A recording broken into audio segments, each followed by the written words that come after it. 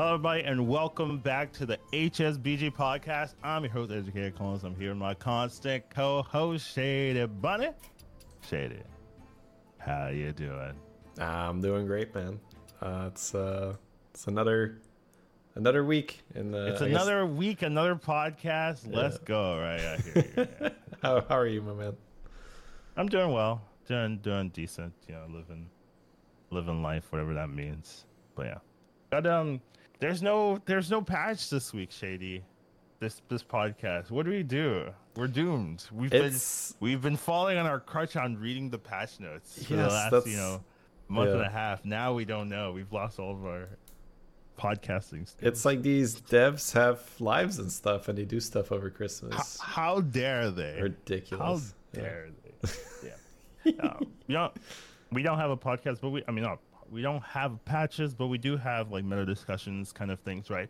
It's kind of nice because normally the meta kind of changes every couple of weeks just because they adjust stuff. They try to tweak the overperformers, and they don't really buff the underperformers. That's not something they do in this game much, but they do kind of nerf the overperformers, so we kind of have more of a grasp of what's good, right? Sometimes I would say patches or metas don't last long enough because you don't have the time for it to settle, time for people to adjust, kind of deal with the OP, and then have that like, this is the strongest thing, so maybe I'll build just to counter this thing, right?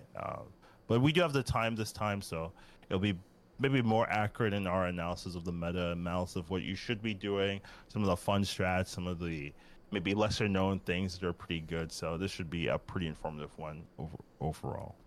Oh yeah, for sure. These are in a way like my favorite. These are more the nerdy, nitty gritty Hearthstone battlegrounds. You're a nerd? Damn. I am, yeah. I guess you could say geek, but it's definitely a nerd as well. Yeah, for sure. Huh. Yeah. Top performer is, I guess that makes sense, honestly. Never mind. I'm not even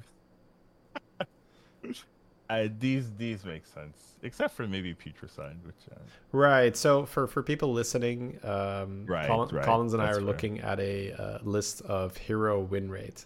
So this is something that we pull up quite often in these discussions because it makes for very easy jumping off points, because hey, this hero is performing really well. Why is this hero performing really well? Well, the meta is like this and that, and that's why it's good. So that's it's very easy. So the I think there's a bit of a pattern where it's not like every hero, but if you were to look at some heroes that you would not expect to be in this, let's say, top 10, is there anything that jumps out to you? Like what's causing this shift in viable heroes?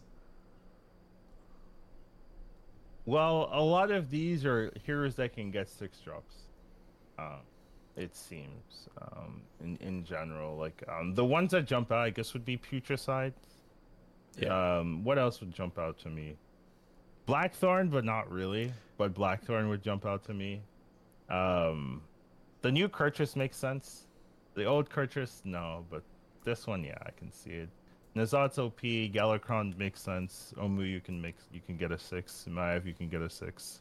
Cookie, you can get a 6, but it takes more work. But you can also force beasts with that, so I mean that makes sense. Right. The thing that obviously it's unfair because I play a lot, right? It's also something that would take. Shutterwalk is just demons are in, so the Shutterwalk is just like you. I have a picky eater. I now don't lose fights. Right. So that's just a very good thing to pick when demons are in. Yeah, but what jumps out to you? So Putricide, Chenvala, Phelan. Why Chenvala? I feel like Chenvala makes sense. Second highest win rate hero, Chenvala makes sense to you? Yeah. Yeah, you are a Chen player. I was a big Chenvala fan. I understand that, but let's be real, Collins. In a world where scabs exists all that. Legitimately, like during the metas where Chenvala was good, I thought it was like the best hero in the game. But no one else was agreeing with me. Yeah, so but I'm not surprised. But that was also very specific. I think Chenvala with Buddy. I think that's what you're talking about, right? Chinvala with Buddy was even in the completely non-Buddy cracked. metas per se. Okay, now you've lost me because. But especially the Buddy meta that was like too easy. Right? Yeah, like I guaranteed get an elemental in my shop. Oh, leveling is cheaper when I've played elementals. Huh? I wonder if I just spam a bunch of elementals and level for free if that's gonna work out well. Like turns out it does. Yeah. What in particular is making Shambhala good right now, though? Well, it's the ability to ditch your hero power. So the ability to pay 3 gold. So you gold, ramp and then you throw it away. Yes, anything that you can just. It's basically it's not quite pump and dump. That's something else, but that's what it feels like. Just Omu, race up the tiers. Thank you, hero power. I will now be Lich King. Oh, goody. Putresight. Spam creations. Oh, I've ran through all my creations. That's fine. I'm a Reno now. Wee. So well, you're still mostly going elementals with Shambhala. Of course, yeah. But I mean, you get to level like crazy, right? But the issue with Shambhala is once you're on tier 6, that thing is 100% dead. Yeah, just beyond, like it doesn't even light up anymore. It does nothing. Yeah. Right? It's not even for show. Like the thing just stops working. So just being that and then turning into an Alakir or turning into Arena or just anything that you can really leverage. And you can do like switch into Arena, and then after you switched into Arena, you switch into something else, and like it's quite silly. That's fair. That is a fair distinction from normal unspelled meta Shambhala, where you don't get that benefit of. See, the thing is, like, if I'm on tier 6, I'm like already good, right? Like, you know what I mean? So I guess it didn't matter to me per se, because like, oh, I'm on tier 6, like faster than other people while still being healthy, I'm good, right? Where I guess for the normal situation, you kind of need like a little bit of a bump to kind of get there at that point. So I can see why it's doing better than normal, even when I rated like quite high compared to other people. Right. Yeah. I think that's fair because I mean I've always had my heroes that I do a little bit better with, but just to see it, I've seen my stats, right, and Shambhala is super high, so I know it's not like a lie or anything. I mean, I have the same for Vol'jin, right? Like Vol'jin got completely butchered, right? They completely changed its hero power. It's so bad now. But old Vol'jin, right? Like my stats on old Vol'jin were just, I mean, first was my most common placement by far. It's just firsts, because if you survive the early game as Vol'jin, you just get to like, oh, well, I have a Titus, but it's huge. Like I have a Cleave, but it's huge, right? It's just everything's huge. So it's just such a comfort level is a big one. Makes sense. So I can see the switch the ability after you're done. Yeah, like fail in, get all your shit, then switch. Chen level, then switch. Putresight, get all your shit, then switch. Shudderwalk is just like. So literally is literally all of them because you can switch, or like 80%. Like okay, so N'Zoth is number 5 just because beasts are top tier. Yeah, N'Zoth makes sense. Yeah, if you find a Spore Bat, it's heaven, right? Because like your fish now also copies that Spore Bat. It's if you have a reborn on the Spore Bat, the fish copies 2 Spore Bats, so now you have 4 spells. It's silly. Kurtras, I'm going to be honest, I don't really play or see that much, so this one it's only 35% pick rate as well, which is significantly lower than a lot of the others here. But I'm guessing it's just maybe with certain spells giving you a bit more buying power, right? So let's say you do have spell generation. That spell generation gives you money, and that extra money gives you the chance to buy 3 units in one turn, which makes it a lot easier. You just get 2 Caligos with Shady. It's so simple. Like, Cali, yeah. This man doesn't play the meta. Yeah. Now, I mean, you can. I've played some Cali here and there, but this is the death rattles rule now, old man. Like Cali, get your Cali out of here. You just get 2 rocks. It's simple. I had a game recently where I was on tier 5 and I had 0 death rattles and I still bought 2 chickens. and won that game. Well, you had 2 chickens, okay? That's all you need. So like power level to 5, I had 2 chickens. Like the second chicken was also bought with 0 death rattles on my board. Let's make that clear. And by the way, if you're playing Curtis, you have 3 chickens. So I'm just saying. Yep, that's why. Curtis would have had a golden chicken, yeah. Oh man, yeah. So death rattles are very good. Galakrond makes sense. You have so there is a win condition with Galakrond where if you hit Nala, you're essentially top 2, very likely top 1, because Nala, assuming that Lubber is in, Nala on tier 2, you pick Lubber. Suddenly, every single spell you cast is +2/+1 on all your types. And let's just say you play a whole lot of spells when you're playing Lubber, right? You're playing Coin for free, you're playing Hasty Excavation, which makes you a gold, you're doing the book for the free rerolls. Yeah, so Nala on Galakrond sort of automatically top 2s when you have Lubber in the lobby. Omu makes a lot of sense as well, because same as before, you level to 6 and then ditch the hero power.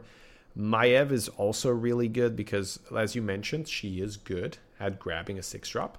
But you can just hero power 6 gold spells, 5 gold spells, get them 2 turns later in your hand. That is real. Like Golden Touch, just hero power that sucker. Like 1 gold for a Golden Touch 2 turns later is still a very good deal. So it's just a very nice hero power to keep. Then yeah, I think that's sort of the interesting one. And bit down there we have Terran, which makes a lot of sense because beasts are doing so well. We have Snake Eyes, which, you know, is heavily nerfed in terms of armor. She only has 6 armor, so the reason why she's not doing better is because she's dying. You get some bad rolls, you can easily. But she's still really strong. She's really strong. High roll. Yeah, I take Snake Eyes all the time. Yeah. But you can die now, right? Like it feels way more fair with the 36 HP. I definitely see Snake Eyes top 8 quite often. Yeah, they're just bad at the dice. You know? Yeah, if the dice is a little against you, you could be like, "Oh, I ran out of health. Whoops." Okay, that happens. Alexstrasza up there. Huh? Yeah, same, right? Burn that hero power, then get a new one. That's that. No, what? That's not the point. You force dragons. It just shows you that dragons are viable because Alexstrasza is up there. Oh, so I would do Alexstrasza. I would get an Ignition Specialist for spell generation and then switch into Beast. That's how I play that hero. You're destroying the sanctity of this.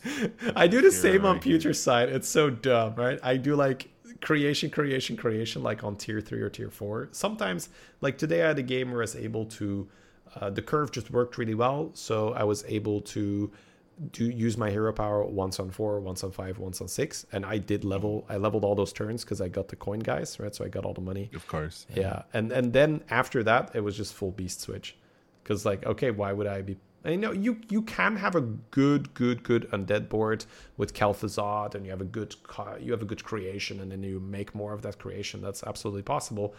But beasts are so bonkers that if beasts are in the lobby, it's generally going to be better for you to just, you know, ditch your creations and be like, hey, I power level to 6 with this extra shit, and now I can buy the gold, or now I have the, you know, the chicken and all that. So it sounds to me, correct me if I'm wrong, that you have a favorite composition this time. Sounds to me. It's a real problem, honestly. I have so many beast games for YouTube that I just have games where I have like golden Goldring, golden banana that I just, you know, quote unquote throw in the trash because I'm just like, I got 5 more of these lined up, right? I can't just show beast games. So yeah, beast is, I think it's by far the strongest type, and I don't think that's anywhere near controversial. When I search by compositions top 20, there's actually something not much higher. There's something higher than beast. You know, would you like to gander? You're looking so I know this is not accurate. Something that's higher. Yeah, would you like to gander what the stats are saying here? I mean, when we're looking at viability in the game, for me it'd be Naga or Pirate, but yeah. And it's not either of those. Yeah, okay. Let me know. Okay, it's undead. Right. It's undead, higher than beast. In terms of average placement for top 20%, which is above 6,000, so it's like so irrelevant. Yeah, it's because the thing is you get a Muros and a Kel'Thuzad, and you're not dying. Yeah. To be fair, it has much lower first place than Beast. Like the first place of Beast is like, nearing 20%, where Undead is like 12. Well, the issue with Beasts is that you actually. So I don't think playing Beast is super complicated. Don't get me wrong here, but you need to understand if you're a high level player, you understand how to leverage your board to get maximum amount of spells. Right, so you understand just how important a Spore Bat is. You're going to roll past a lot of shit. Like, I think a lot of lower level players, they will buy a mech horse way too early. It's like, keep that shit off your board, right? You want a chicken, you want a Titus, you want a Spore Bat. Essentially, a good beast game, start of the turn is always 10 spells in hand. Spore Bat? Yes. Oh, the Spore, yeah. Okay, I got Spore Bat. So the reason why Spore Bat is, in my opinion, the best spell generator in the game is because it's a death rattle. And you can get Undead on it. I mean, Reborn on it. You can get Reborn on it, but it's not even that important. It's chicken. And it's Titus Tribute. So Titus Tribute interacts with it because it is a death rattle. And, of course, it makes more Titus Tribute. That's the silliest interaction, right? Like, the Spore Bat produces spells. If you start your turn with 10 spells in the hand, you're not more likely to have it than not, but it's not super crazy to say, like, oh, hey, another Titus Tribute. How nice. So the reason why Spore Bat spirals out of control so fast is that because it has a death rattle, it interacts with Titus Tribute, and with chicken. So even though the card early sometimes, but you would kick that very quickly because you would have more death rattles. But the text on the Spore Bat is generate one spell, right? Not exact, but that's so a lot of people are like I buy Spore Bat on like turn 11. Like turn 11, I will put a 5-1 in my comp if I don't have it yet. Like, that's how important it is. Because if you do have the Reborn, if you do have the chicken, if you do have the Titus, you just start your turn with 10 spells in the hand. Now, when some of those spells are make a golden minion, give something divine shield, refresh your shop with only beasts, right? These are things you're getting for free. Your one turn is worth 2 or 3 of other people's turns. So that's why beasts are so absolutely insane, is that a good beast game starts the turn with 10 spells in the hand. And if that's not happening in your beast Spore Bat?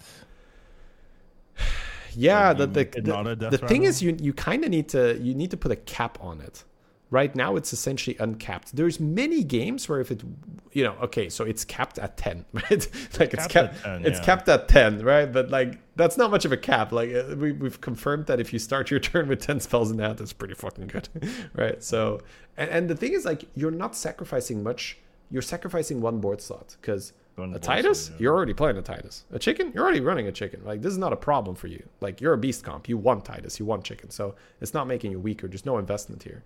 Whereas other comps, they still kind of need to, I need to fit this Drakari and then this Ignition Specialist, the milk like that. Or I have this Silivas, which is really nice, but it's still discovering only one spell. Whereas Spore Bat fits right in. It gets huge with the Gold Ren. It gets supported by all the pieces you want already. And you're getting your 10 spells. And if it wasn't capped, you would routinely start your turn with like 20 spells. Because, once you have Golden Chicken, Golden Titus, double Spore, like I have to sell my second Spore Bat very often. Where, if I don't golden my Spore Bat, I end up selling the second one because it's just my hand overflows. I don't need the other one. Like once I have the Golden Chicken, the Titus and stuff, I'm already getting 10 spells off one Reborn Spore Bat. So that's what, in my opinion, is pushing beasts so far ahead of everything else, is they have such incredibly consistent and safe spell generation. So you are working with way more resources, which means you are able to golden your pieces much easier. Like the amount of times where I'm playing a beast game and I just have Golden Touch in my hand and I'm like, oh, a banana, let me buy the 5 other units because I have a bunch of cash and make a golden banana, right? That happens very, very often. So yeah, beast comps just end up having a full golden board very, very routinely. That does sound problematic. It's pretty good, yeah. And it all goes down to the same thing. Spells generation's OP. And it's still OP. And we haven't found a way to fix it. It's really fun. So again, I feel like I hear you. Every podcast we have, I'm a spell apologist, if you will. Right? I'm like, starting your turn with 10 spells is really good, but have you tried it? It's pretty good. It's a lot of fun. The game's a lot of fun. So, and I hear a lot of other. It kicks out everything else. Is my main issue. Like you can't really do at least at high level you can't do much if you're if you don't have any levels of spell generation on your comp. Yes, that is true. That is absolutely true. That is essentially I have a very basic structure in my head when I play the game, right? It's get strong, get spells, then build a comp. Like that's the structure I follow in roughly most of the games. Of course, you have to adapt and shit happens and sometimes you don't get it. But in a normal higher MMR game, that's the structure I will follow. Save some HP, then get spell generation, and then use the spells to go into Golden Brand Pirates or go into Beast if you can, that kind of stuff. Yeah, I hear that, and I guess I'll allow it for now. I'm not really going to be saying the same thing every podcast, but it's something to think about while we're here, since we have time. But yeah, I mean, beasts do seem like by far the best thing to do. You think just removing Sportbat would make it a lot fairer compared to some of the other classes, or are beasts also just let's say you don't have Sportbat, you're still gonna be top 4ing every game or more? That kind of thing. Beasts are very, very good, but if you remove Sportbats, I think that spell generating compositions will just be better, because if you don't randomly get Hamuls and Golden Touches, you're not running. You lose the consistency, right? Yes. That's what the spell generation allows you to do, right? You get the Hamuls and stuff, and so I think the golden minions and things. The question for me would be, if we remove all spell generation, would beasts be on top? Because right now beasts have a distinct advantage because their spell generation is by far the best in the game. So they have that incorporating an actual comp, you mean? Or do you just mean best in the game? No, full stop. There's nothing better than Sportbat. Is it you can easily incorporate Sportbat without losing anything? It's everything combined. It's the sheer number of spells the Sportbat puts out. 10's the max. Not a lot of things are putting out the max. If you have Seafarer and you're really popping off with pirates, okay. Maybe. But the amount of risk you're taking on to make that work is far greater than just having a bat on your port and just being strong the whole time. I'm not really seeing anything that can compete with Beast in general. Even if you have the best Undead comp, I don't think it's beating Beast. Even if you have the best Naga comp, I don't think you're beating Beast. Best Kali, you're laughing. Elemental. You need some type of tech doesn't even work, right? Because the mech, that mech, single mech horse is killing your whole board. So what do you even do? Yeah, it really I've kind of come to so there are obviously things that can beat a beast board, right? In a beast lobby, that happens. A lot of the time it's Giga Elementals, someone that gets Lubber with Azurite and then makes a huge shop, and then they just use the Drake, and then they trigger the Drake with the spell, so the Drake eats the shop again, and that's how you very, very easily get, a couple thousand on a minion. Yeah, and then you can just tank. APM pirates that are, sorry guys, let me see if it's okay. She's fine. She just has to go to bed. Right? It's just I have to go to bed. Oh my god, life is unfair. Right? So it's kids. But the full APM pirates that has access to a lot of buddies can do stuff like Golden Braggart and trigger the Braggart and stuff. So there's absolutely ways to outstat a beast board, but we're talking about averages here. And on average, you're not beating the beast board. Right. So that's it. So the lobbies where beasts aren't in, believe it or not, I actually don't really mind playing beast lobbies, just because I think it's a very enjoyable experience, right? When you're slinging a lot of spells. That's sure. Right, and when you're playing a non-beast game, the game feels a lot slower, right? Just like these like normal turns, right? So it's kind of like friend of a friend-ish, right? Whether you're playing friend of a friend or not friend of a friend. But the the feeling I have a lot of the times in non-beast lobbies is that it's a little bit more high rolly in that I need to just get the right cards for the other comps that are strong. So I'll elaborate with, if you're like demons are suddenly a lot better because you have access to Bazaar Dealer. Bazaar Dealer makes the first spell you buy cost health. So if you have a Soul Winder, that's free. So then Bazaar Dealer is a way to cheat a lot of gold, where you can buy a Golden Touch for free. You can buy a Buddy for free. You can also have like a sick Naga comp where you run Drakari and you run Ignition Specialist. But you can hear that all those pieces, it's a bit harder to get, because if you don't have Solar Winder, you can't play demons. And for those other comps, you kind of need to have, you need to high roll your spell generation a bit more, I guess is what I'm trying to make clear here, because the same rules still apply. The people with spell generation will do better than the people that don't have spell generation. So when Sporebat is out, Sporebat is sort of the democratic spell generation, if you will, where most people can get a Sporebat. And you would run a Sporebat, right? Early game, no matter what your board looks like. But to get an Ignition Specialist, you have to get a bit lucky. To be able to buy Bazaar Dealers, you had to have started with a Solar Winder, right? So, and other spell generation, I guess, is a Trolley. If you have a very specific Avenge board, you could do that as well. I've never seen a Trolley. It happens. It happens. It's less popular, but it's because it's, hey, spell generation better than no spell generation. So if you can make a Trolley work, you'd still run it. But that's my point. So the game definitely feels very, very heavily towards, you have this pressure on you when you're playing, like, oh shit, I don't have spell generation yet. Oh shit, I don't have spell. Like, that's on your mind when you're playing. Like, it's almost like you're completing the spell generation quest every game. Yes, it's the checkbox. I need something that makes spells. And when you don't have that, you just can imagine what the other person's turn looks like. It's like that Old Spice ad. We're like, now look at their board. Now back to yours. Everyone looks at that. Absolutely. This is what your board could look like if you had spell generation.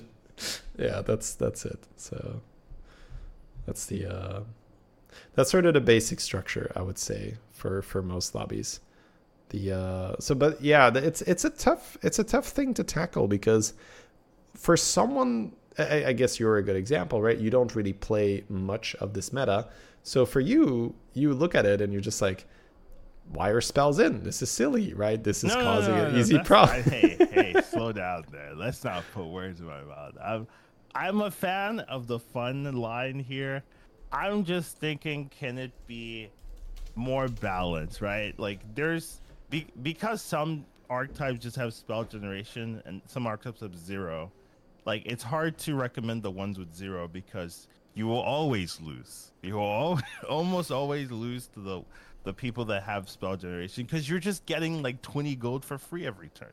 Like, what are you supposed to do? Like, so it's tough. It's tough to make it in a way where you can have spell generation and it's balanced, right? But the fact that some spells cost 6 gold, and you can get that for free off a Sporebat, like, and you can get 10 of those theoretically, right? Like, it's hard. It's hard to say, hey, play something without spells, right? You either need to tone down the level of spells, but I like the quality of the spells, or you need to tone down the duration, Right. One's a lot easier than the other. And there's probably a third option that I'm not thinking about. Yeah, I was gonna say. Yeah, that's the obvious third one, right? Yeah, you just said it. What if we just, because what's a type that just doesn't make spells? Murlocs? Yeah, Murlocs don't do spells. But I don't know if I want to give Murloc spells, to be fair. Like, yeah, Murlocs are just there to oh, you're playing against big guys, it's time to scam. That's what it is. I'm down. I won a Murloc game today, but it's just because I was scamming the people that were going lubber, right? So they had their big taunt guy, and I just meet my Belcher, bam. Just Oh, get wrecked. I had a Titus and a Belcher, and it was just like poisoning my whole board, and yeah, it was good times.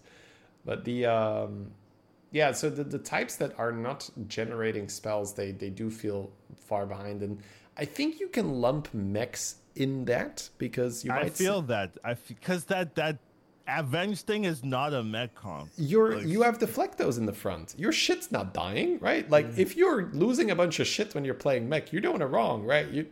That's a Mega Buster, very specifically. The obvious thing is magnetize, gain a spell at the end of your turn, end of turn, gain a spell. It's a magnetic. Yeah. Oh shit. Yeah. That. Oh, they should hire you. So, stacks with Drakari. Obviously, we need to talk tier. We need to talk stats. But yeah, of course. I don't hate the sound of that. You guys taking notes? Okay, let's go. No, but I mean, okay, so it could be that if we introduce even more spell generation, right, then we like push it where it's too silly, the stuff. But it's worth exploring, I'd say. The idea of giving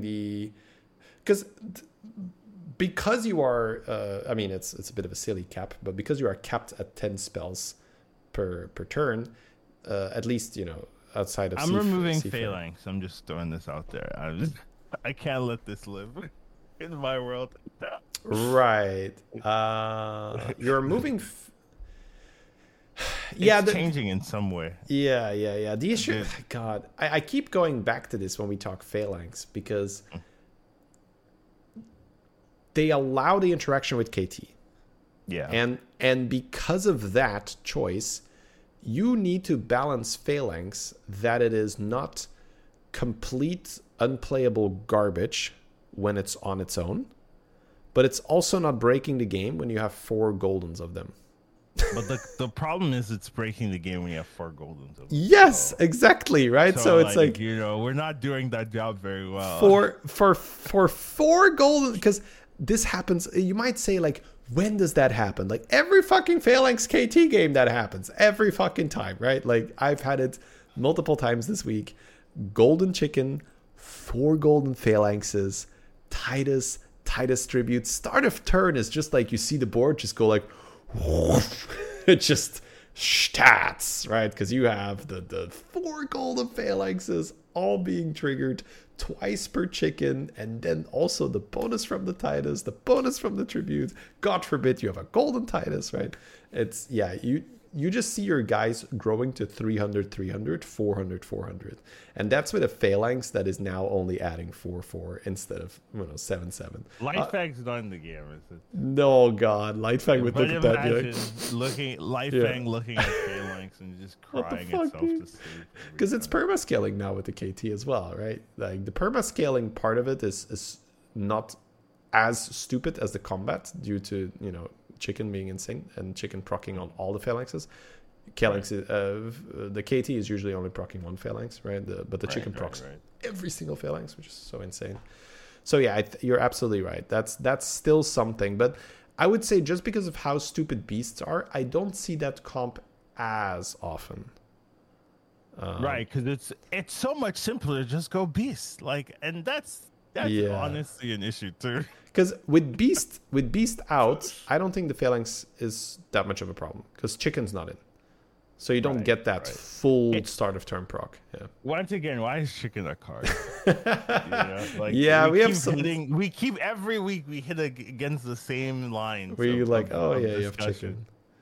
Yeah, why is Chicken a card? I don't know. This is something that I'm not sure if we fully touched on that last time, but the tricky thing is that if they start balancing the game around Chicken being in, let's say you just completely gut Chicken or remove it, are death rattles suddenly completely unplayable? You still have Titus tributes, right? wouldn't like that. I would actually much rather have them just remove tie distributes and start with that and see what happens. That's fair. I'm not going to do my tie distribute rant again. You guys can check any of the 27 previous episodes. Or, spells have been in for only 3 podcasts or so, but still, like, I think in every single one of those podcasts I'd be like, this is not okay. And let me tell you why it's not okay. So I'm not going to do that again. But that would be my obvious candidate if we're talking just changes, like remove tie distribute, but it wouldn't solve the beast issue. Just remove it. Like, you'd still have a really you'd hurt it, but I think it's still the best comp. You'd still just force it. So I think it still is the best. If you remove that end of the chicken, now there's a discussion, right? Like, if you remove chicken, I think beast just completely falls apart. Because I see what you're saying. It's so necessary, right? Yeah. Like, you go from having like a 700 mech horses to like 100 mech horses, which isn't winning the game. You have to. It depends on how many you spawn. Right? You could do a lot of mech horses. Yeah, sure, but it's not as reliable. Yeah, that's the thing. The reliability. Like that's why chicken is so strong. You are taking a composition that is inherently combat luck based, because your shit needs to die in the right order, and you're removing that. You are moving a huge portion of it, not all of it, right? Because your banana can still die before your mech horse and all that.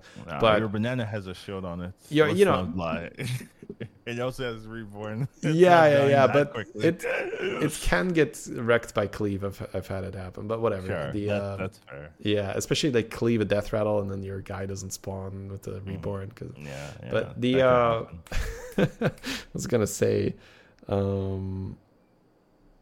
the thing is, like, because of the chicken, let's say they have that Worgen guy that could snipe your Titus. That doesn't even lose you the game, because the chicken has already procced the Goldrun, right? So most of the Titus work is already done at that time. Like, is it better to keep it for the actual Goldrun dying? Yes. Is it better to keep it in case you have enough board space to summon 3 or 4 mech horses? Yes. But the main reason that Titus is there is to boost that initial chicken proc, so you get a lot of Goldrun procs, so your tokens are big, so that when your tokens start dying and you have the banana to buff them, they're already massive. Yeah, that makes sense. Yeah, so is there a solution? Well, I can see chicken being changed to not triggering every single death rattle. I think that's a very popular suggestion. I see that in my YouTube comments all the time. I see it in chat as well. What, trigger 2 death rattles or something? Trigger adjacent, or trigger just left or just right, something like that. Yeah, that's fair. Yeah, I think trigger everything is just so bonkers, right? Because that hurts the Phalanx comp very badly, because Phalanx wants to run many Phalanx and you want to trigger all of them. Right. It makes it so that you have to choose. They should hire the YouTube comments now. Yeah. Yeah. I think that is a fair thing to explore. Right, because right now it does feel like a bit of a cheat code, like, oh, chicken, we're saved, boom. Because I can see it being, right now it's hard to imagine because it's trigger all. So if you would turn it into trigger adjacent, that's a pretty big nerf, right? Because positioning becomes a problem and you're only triggering 2. But I could see chicken being trigger only 1 and still being relevant. Still being very good, yeah. At the end of the day, if you have a golden chicken that is only triggering your Goldrun, that's kind of what it does in the end game, right? In the end game, you sell your Spore Bat. So if you have a golden chicken that triggers your Goldrun twice, it might be hard to get to that point, right? Like, without all the Spore Bat. Well, you would first do Spore Bat, I would say. In the early game, you would do Spore Bat. Right, but yeah, you'd have to make some decisions and maybe not gain a hand of 10 spells no matter what every time. So I think that's something to explore. It could be just left and then golden is left right. Yeah, something like that. Yeah, like that. Because I do think if it's adjacent, it's still very good, because that's still 2, and 2 is a lot of trigger. 2 is a lot to trigger early game as well. Like, that's probably gonna cover most things. It's funny, right? When you would think about printing a card that start of combat would trigger adjacent death rattles, you would say that's broken. When you think about it, right? Like just, like it's hard to do it because chicken is a card. But if you would forget chicken was a card and you would just look at the current environment, and you would be like, you couldn't be able to do that. Like, what if you would just proc Goldred and Sporbat every fight? And it's like, oh, that's what people are doing. That's why they're winning. So that's... What if you just proc Phalanx every fight? Yeah. 2 Phalanx. 2 Phalanxes getting procced every fight. That's insane. You can't do that. So there's probably something there. All right. Yeah. I'm down for left and then adjacent golden. Kind of like they did it for the other minion. Murkai was over nerfed though. Yeah, he was, but I think you still want to have double. So I think we're either doing adjacent and then double adjacent, or trigger left once, trigger left twice for golden version. I think you want to have the double trigger as your reward for golden. Yeah. Interesting. Would trigger left twice be better than adjacent? I guess. Yeah. I guess it would be. Golden Goldrin. You want to slam your Golden Goldrin as many times as possible in the end game. So you would take that deal for sure. I see what you're saying. Yeah. That's a good point. You sold me on the double as your golden. Yeah. Yeah. The interesting thing about trigger left, it means that you can't easily have 2 chickens on your board. Right. Yeah, you wouldn't be able to put a bat in the middle and trigger it twice. Yeah. That's what you're saying. Yeah. Is that good? I mean, right now it's batshit crazy broken, so I guess that's a fair takeaway. But this is the craziest thing, that if we're talking about it being adjacent, we would say that is an insanely good card, right? And just the fact, it is, yes, and that is I agree, very, very substantial nerf to chicken right now, right? That is a very substantial nerf to chicken right now. So the fact that we are talking about it, would adjacent be too strong, it's silly that chicken exists in its current form. That's what we're saying, because I kind of want to try adjacent, but it's because I like playing with it, but that still feels very strong. Yeah, I don't know if that changes much. That's my right. It changes some stupid boards, but the bread and butter pattern. Bread and butter is the same. Yeah, that's true. You would just do Sporbat Goldrin, and like right now there's some cute stuff you can do with keep a board space open and spawn your Octo, stuff like that. You wouldn't be able to do that, but it's not. That's not like game changing. Like no. You if you would make chicken adjacent, beast would be still very, very powerful. Yeah. So it does seem like just left is the like conclusion. Yeah. Which is just hilarious. Which is when you compare it to Macaw, still better. Because it doesn't have to attack. Macaw, and you get to choose which one it procs, which is insane. That is still better than Macaw. We have just nerfed chicken into oblivion, and it is still better than Macaw. That's so insane. Okay, let's get off this chicken rant. But it's a good rant. It's a fun rant. But I like what we explored here. That was good exploration. Right. Yeah. So all right. Well, beasts are still very good, but let's talk about some of the other compositions. Sure. Let's see what that looks like. Do we play undead? Is this something we do? Yeah, for sure. Okay. Yeah. I think it's a very, very easy comp now that they've made Moros. Gives them attack. So when you have, so you just go Moros and then Moros, KT, and make a bunch of Moros, and then you just scale, right? And then you get a lot of stats. You get you can even run double Titus just to pump up the perma stats. Because the KT killing the Moros in the tavern phase gives you perma stats. Right. So that you can even run Titus Tribute just for that. You can even run the Drakari spell just for that. So the KT would proc twice. So you can absolutely run an undead board that exists. But again, a lot of the time it turns into a Phalanx board because that's better. Because that's better, yeah. But you can absolutely stack Moros. That's a lot of fun. It's pretty straightforward. It's pretty safe. So that's usually the straightforward constant to do better in terms of stats. Because it's clear cut, right? You just do this and you're good to go. Just make 3 golden murrows and and then we talk about nagas. I think nagas are also, somewhat straightforward since you have. No, not straightforward at all. They're not.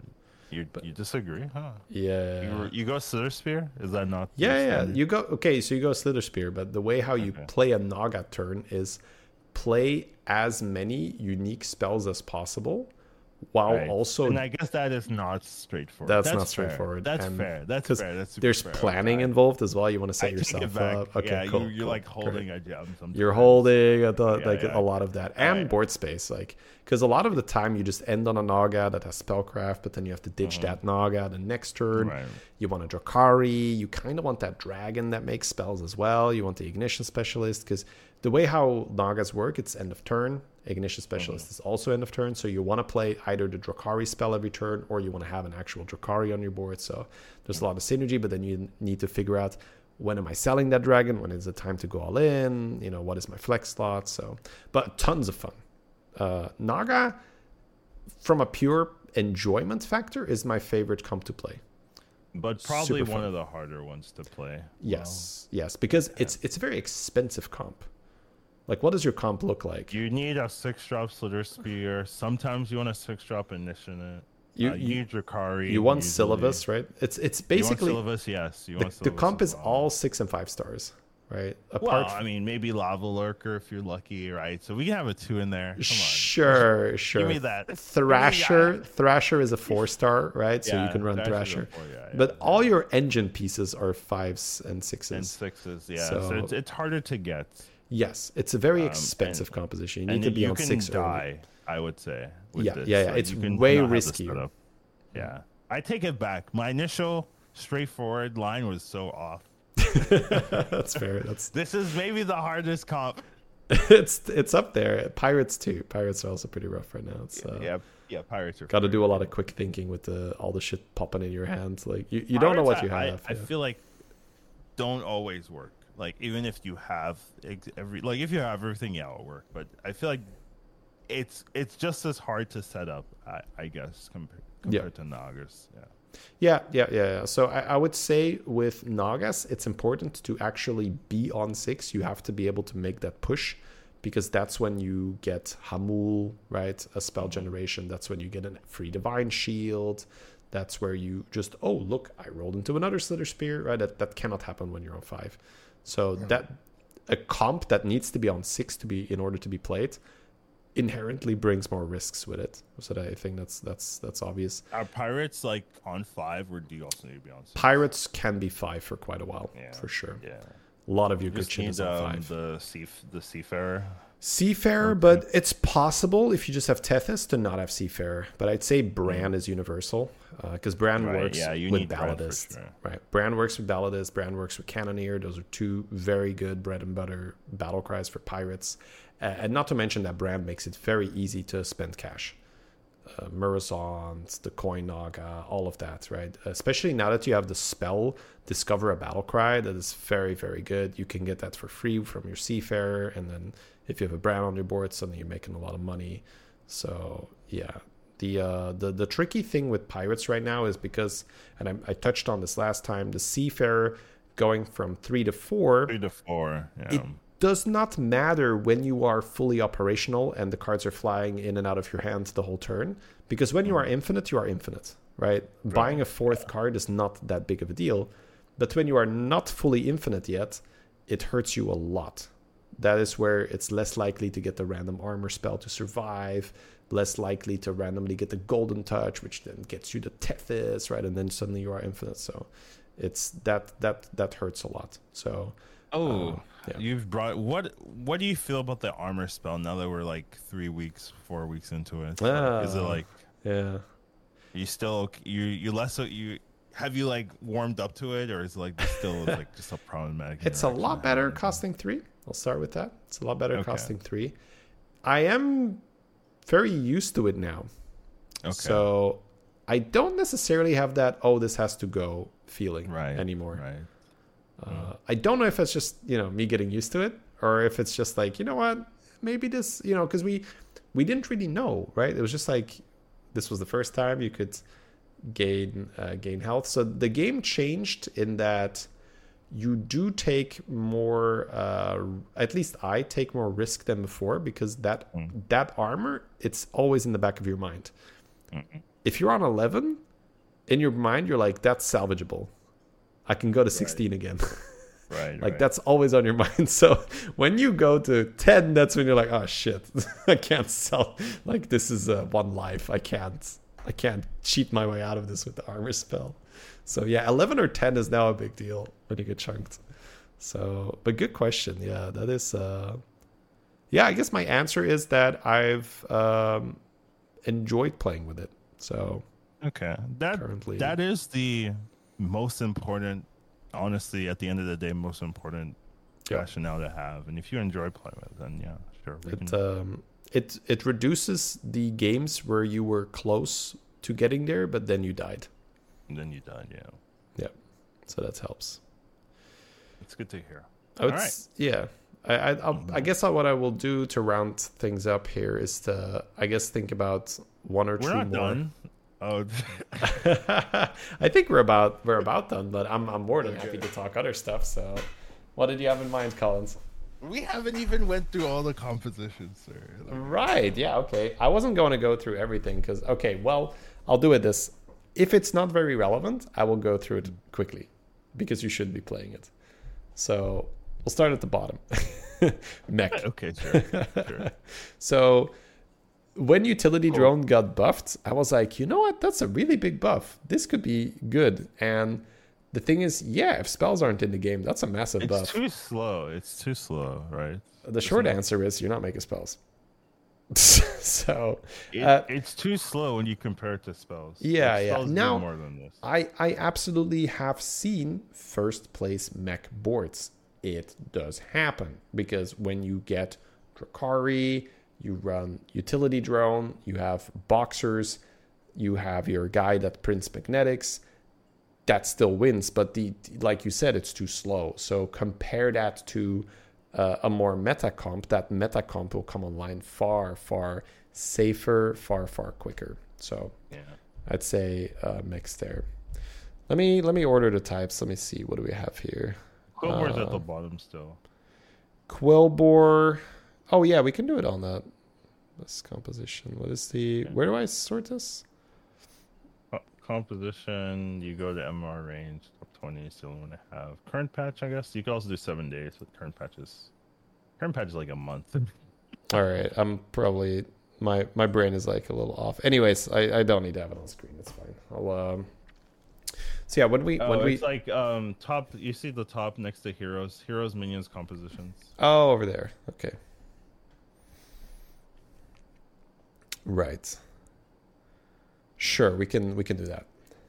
Yeah. So this is based on the top 50, top 20. You can make it top 20 if you want. It won't change much, to be fair. So it doesn't. Well, matter. Pirates tier 3 is just. I mean, I get it why, but that's why it's top 20. But I mean, for the purpose of the podcast, 6,000, 64. Yeah, like, it's not very accurate. That's why you should feel good about your MMR, by the way, guys. Right, like 6,000 plus. That's top 20%, and I think that's top 20% HS replay, right? So that's probably even a bigger filter, higher. Right? You're even higher when it comes to total population or total player base, right? So tier 4 they have Quillbore. I think that's fair, just because there is no inherent Quillbore spell generation. There is, right? There's the one where you lose a gem to get a spell. No, you lose a gem to get 4 gold, or you lose a gem to get 3 gems. Isn't there one that gives you a spell? No. There's not? No. I've been lied to. Oh, okay. Unless I have a massive brain fart, so chat. Never mind. We will trust. Right. That's That's but that's that's a big part of it. Also, to play Quillbore efficiently, you kind of need to stay on tier 3, and then you need to hope that you triple into a Rylac. But then beasts are in, so what the hell are you doing? Being on tier 3, you want Spore Bat. So it doesn't make sense to do that, right? So again, can you win? Anytime you want to play Quillbore's, beast will beat your butt. Yeah, and if beasts turn in, you don't have Rylak to repeatedly scale your gems, so then it's not very good. So again, right, you can They live in the win. Same dormitory as beasts, and the beasts are just bigger. They just beat them up every time. Yep. Every time, steal their lunch money. They do steal the lunch money. They do like stealing lunch money. All right. So then HS Replay has Pirates, but we've already covered that, and I don't agree that it's that low. I would say Pirates is like at least top 4, probably top 3. But I would agree in that it's very complicated to do well. Yes. And because of that, people die. You die. Like, I think a lot of Pirates enthusiasts that are, getting used to playing Pirates, it's time to just sell my board, and this is where I play the 4-2 Peggies, and now I start my turn, and oh fuck, I got hit for 15, oh I'm dead. The transition is difficult to understand what piece can get sold and when. It's actually difficult. Like sometimes when I play a pirate game and I die, I'm like, I played that so bad, and then I look at it, I played that pretty well. It's just really hard to do. it's actually just all right. So, I mean, it makes sense to me then that its win rate is lower than in terms of practical application, right? Like tested in the field, I think it's fair. I think for most people, let's say you just care about MMR, playing Pirates is going to be tricky. I think for the long run, it's a good investment, right? If you want to become a top tier player, you need to know how you to don't play need Pirates. To be fair. I've done it without Pirates. Let's be honest. Have you really done everything without Pirates? No, I can play Pirates for sure. It's just like I only play Pirates if they force feed it to me. Yeah, but you need to know how to be. I mean, I know how to do it, but it's like I lean towards other stuff. I get that. Okay. You can lean away from it, but okay, whatever. You don't learn everything if you play 1,000. Exactly, games. Exactly. So basically, my point, right? My point was, if you just want to climb right now, don't play Pirates at all. But if you want to learn and get better, right, long-term strategy, you should play everything, right? Yeah, sure. Okay. So Murloc, also basically the same problem. They do not generate any spells. There are situations where you get Scourfin. Scourfin, I think, can carry you hard enough where you can play Murloc. So you get an early enough Scourfin pair even that keeps you healthy. Then you find Bream. Now that you have the 3-drop Murloc that pulls from the hand, and it can pull anything, that's big support. So on tier 3, you can find both the Scourfin and the whatever it's called. That's how Diremuck. Yeah, Diremuck Forager. So you have Diremuck Forager and Scourfin on tier 3, so they work quite well together. And then eventually you hope to transition into having a Bream in your hand, and you trade your Diremuck for a base skill, and that comps, that works. But again, right, you need to hit the Scourfins early. You then need to have the Diremuck and transition into the base skill, transition into the other one, and no spell generation. So it's normal that it doesn't do too well. Yeah, sounds complicated. I see demons lower in tier 2 here, and I would put demons up quite a bit higher. Right? Yeah.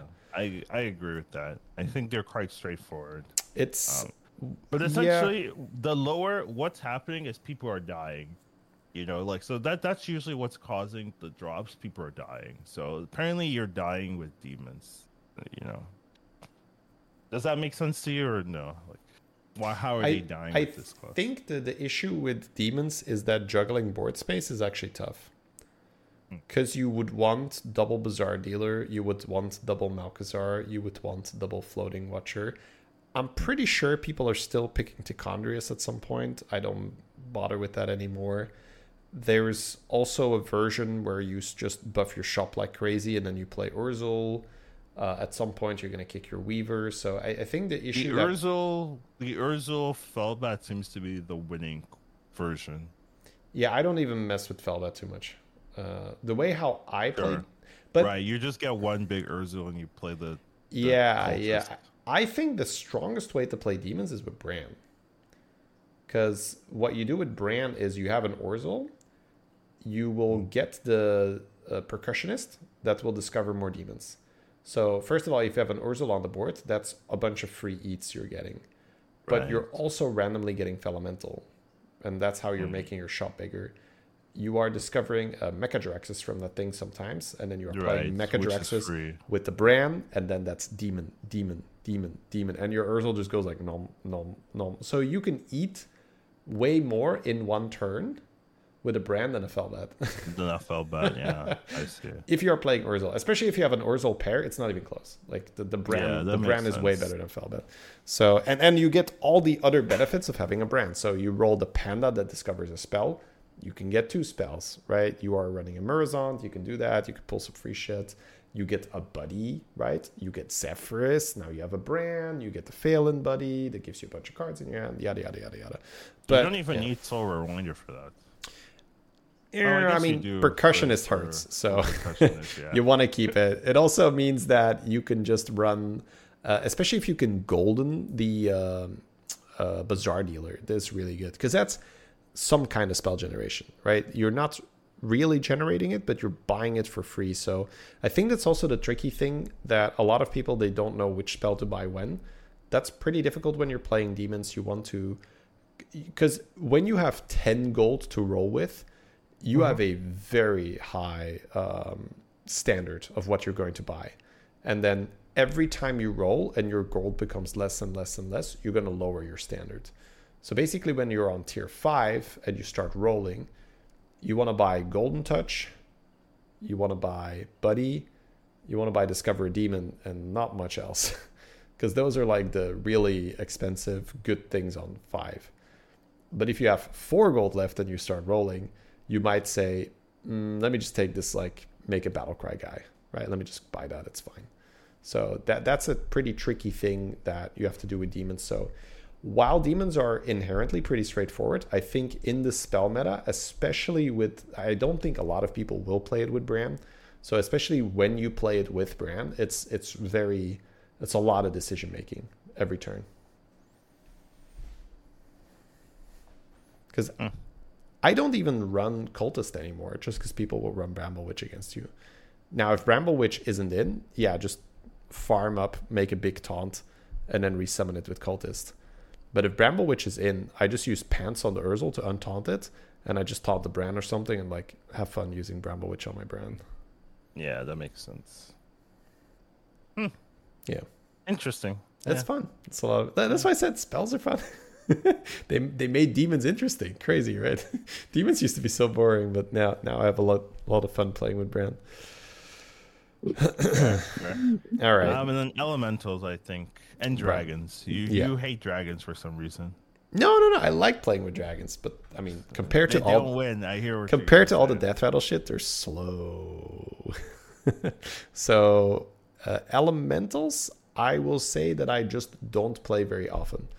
I think even I do. Yeah. I play more elementals. Okay, sure. You talk about elementals in this meta, then Collins. Yeah, I'll let you have that, Joe. All right, I appreciate that. I think for the most part, so what I can do is tell you guys like what works really, really well, right? So an untaunted Master of Realities. Yes. So you get Master of Realities and you untaunt it with the Pants. That's important because if Master of Realities is in, Bramble Witch is also in. Those two are always in the same lobby. So when you have Master of Realities, you get the Drake that grows 1 attack per card plate. That's very big distinctions because it means every spell you play, every gem you play, coins and all that counts as... It's Sandstorm, right? Yeah, Sandstone Drake. Yeah. Then you get Whelp Smuggler as well because every time that Sandstone Drake gets 1 attack, that Whelp Smuggler gives it 1 additional health. And that is a separate Master of Realities proc. So a very, very basic but very effective elemental board is Master of Realities, Sandstone Drake, Whelp Smuggler, and then copies of those if you can. Okay, good. Yeah. And that's very straightforward. And then you get a lot of value. Your Master of Realities turns into a 400, 400, 600, 600 very routinely. Pretty quickly. Yeah. It gets really silly. So if you can fit a brand with that, great. Or you might want a genie, or you might get a rock or something. But those are your core cards when you're doing the elemental stuff. And then yes, I believe the one we haven't touched on is dragons, right? Mm-hmm. For dragons, this is a very common thing I see. So we touched on this, I think, 1 or 2 podcasts ago. The early game does not really matter that much. So when people think dragons, a lot of the time they think Whelp Smuggler and Nether Drake and just like, oh, I'll just start buffing my dragons and then I'll upgrade it into an even better dragon board. No, unlikely. What is more likely to happen is that you got Bran to work. So let's say you have Bran and you tripled into a Warp Wing, and then suddenly you have a way to use Drakisath attack tokens on your Warp Wing, and you can generate more cash off your Bran, and then you buy the guy that makes Tavern spells, and then you do a Golden Touch, and then that triple gives you a Kali, and now you are suddenly, okay, now I can play dragons, right? Now you are, even that, 1 Caligos and 1 Bran is so slow if you're buying every battle cry. Like, dragons are actually fairly difficult in, it's similar to that, what I explained with the Bazaar Dealer, but not quite the same. So with dragons, I will be extremely picky on what battle cry I buy. I don't buy jugs. I don't buy random bullshit. I buy things that either buff really well, so you can have the dragon that buffs all your dragons plus 2/1. But for the most part, I will just roll for Murozond, Drakisath, the guy that makes spells, the guy that makes coins. Anything that's free is a free buff, right? So that's fantastic. And because you're playing Bran Caligos, at least minimum 1 Caligos, you're getting 2 triggers or more. So why do you do that? Why do you roll so aggressive for the really premium stuff? It's because that's how you find your second Kali. That's how you find your third Kali. That's how you find your Golden Bran, right? Because once you have that, that's when dragons are truly competitive. You need to have like double Kali Bran, I would say at a minimum. And you are always trying to push for Golden Bran. So get a new hero power for a Reno, or just buy the second and then the third Bran. Get Buddy. Buddy also works because you can get some insane battle cries. Zephyrus, you can get Phelan, Nathanos for your Warp Wings, right? You're just like, even if you have to eat a Kali, right? Kali is the only big guy you have, that's totally fine. Make 2 huge Warp Wing chunkers. But that's, I would say, the most crucial skill set when you are playing dragons. It's the ability to skip all the random battle cries. So there's a question in chat, top tier. So I'm guessing that's referring to the quality of the battle cry. And again, right? So you are essentially, if it doesn't make me money, it needs to be a very, very good battle cry. So, and it's also a process for me, right? I always try to update that a little bit. I have my own little cheat sheet, mental cheat sheet. Yeah, right. It's like that little thing that's like good enough, not good enough, and that list can get updated. So right now I am still buying the tier 3 dragon that gives +2/1 to all dragons, just because you get that twice. Because I mean, first of all, if I don't have a Bran, I'm not buying anything. Fuck that, right? Like 1 Caligos? I'm dying. Yeah. No way, right? Like 1 Caligos? Good fucking luck. I'm not even buying that dragon that gives +2/1 because I don't give a shit. That's 2 gold invested. Like no way. But that's why dragons are really tough to play, because if I tell you that you have a Caligos and you are skipping pretty much every battle cry you see, you're like, well, how do I play dragons then? Like, you get Bran. That's the first thing on your checklist. Like, you're going to be dead in 2 turns. Like, if you just have 1 Caligos and you just buy battle cries, you're dead in 2 turns. Like, even Shout Collector and stuff is like, maybe, depending on your gold, but you're probably just rolling. So that's the main skill. I think if you can get good at that, you're going to get a lot better dragon games, because you're going to see so many more shops, and the chance that you get Drakisath, Murozond. You do have to be on 6 though. You are pushing to 6. Like, if you are on tier 5 with 1 Bran and 1 Kali, you are rolling aggressively for the really good battle cries, because it can give you the panda that makes tavern spells. You can still get Buddy, you can still get Murazond, you can still get Drakaseth, especially if you have Smolderer on your board. That's the tier 4 dragon that makes a whelp. The one Smolderer proc plus Brand Drakaseth is a 6-drop. So you can play dragons on 5, but that is because you're not strong enough to go to 6 and because you need to stabilize. But you are still rolling for premium economy. Like if you're on tier 5, you are not buying a jug with 1 Caligos and a Brand. Fuck that. Right? That's death 2 turns later. Right? Like that's because you're wasting your money. You are not seeing enough shops. You are not rolling for the premium battle. Well, what if I don't do that? I die now. Yeah, that's something you have to. That's a mental hurdle you need to get over, because it sucks to say, but if I bought the battle cry, maybe I would have lived. It's like maybe you would have lived this turn, but you're definitely dead the turn after. Let's give it 1 second. Well, I'd rather live this turn than die now. Yeah. But that's bye. Let's go. Boone, thank you for the 2 months. Welcome back. Sorry, I have my alerts off. And Sauron, thank you so much for the raid. Hope you had a great stream. Welcome, guys. But no, that's sort of a larger thing. I guess we're getting into like actual. But mindset. I will finish that thought because I don't think we want to tease the audience, right? Sure.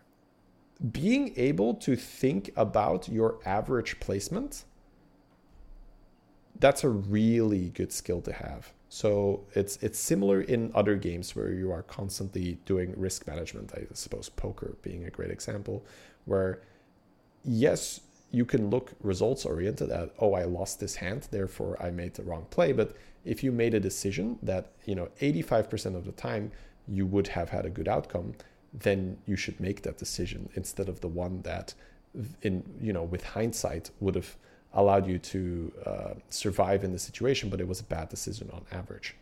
But that's obviously difficult because you need to have sample size, you need to have an understanding, right? Of obviously there's certain tools that can help you understand that faster, like you can watch streamers, right? And you can see, they're skipping that, right? Okay, they're skipping that in this situation. So like when you are watching a streamer, what they are not buying is as important as what they are buying.